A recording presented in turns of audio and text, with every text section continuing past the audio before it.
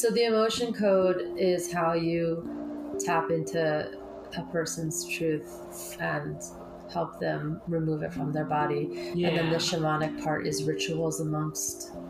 Well, the bringing it out? shamanic healing practice, it has, there are a lot of tools actually. Well, it's interesting. So, I use flower buck.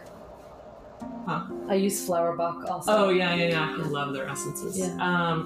So, well, that's a really great question. And it's true. The emotion code really is set up to remove energy. And like when people have gone through session, they start to feel lighter and more expanded and people describe it as like, or I describe it as like when people come initially, they kind of feel like they don't have any room to move through the stuff that's like, it's almost like their emotional issues are so invasive. They feel oppressed by their emotional state and like they're stuck.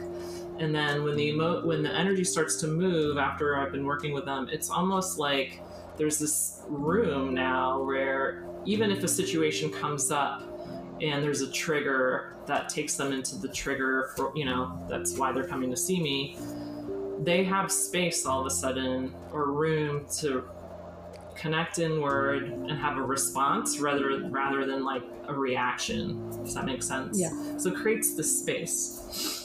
And then what shamanic healing does, shamanic healing is based on the idea that it's like all the practices are designed to kind of return us to our own wholeness, and that we've lost pieces along the way.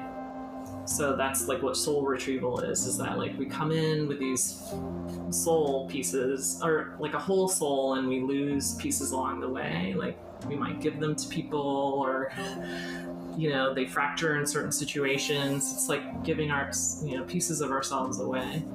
And that, the practice it's not a practice, it's a modality, a healing modality is about retrieving those pieces and bringing it back to that person.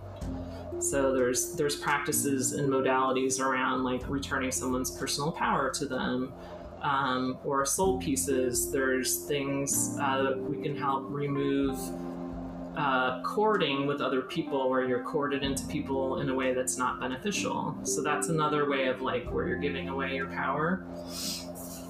And there's thought form removal where we can remove thoughts that are causing us to believe certain things about ourselves that come from someplace, like mostly family or teachers or friends.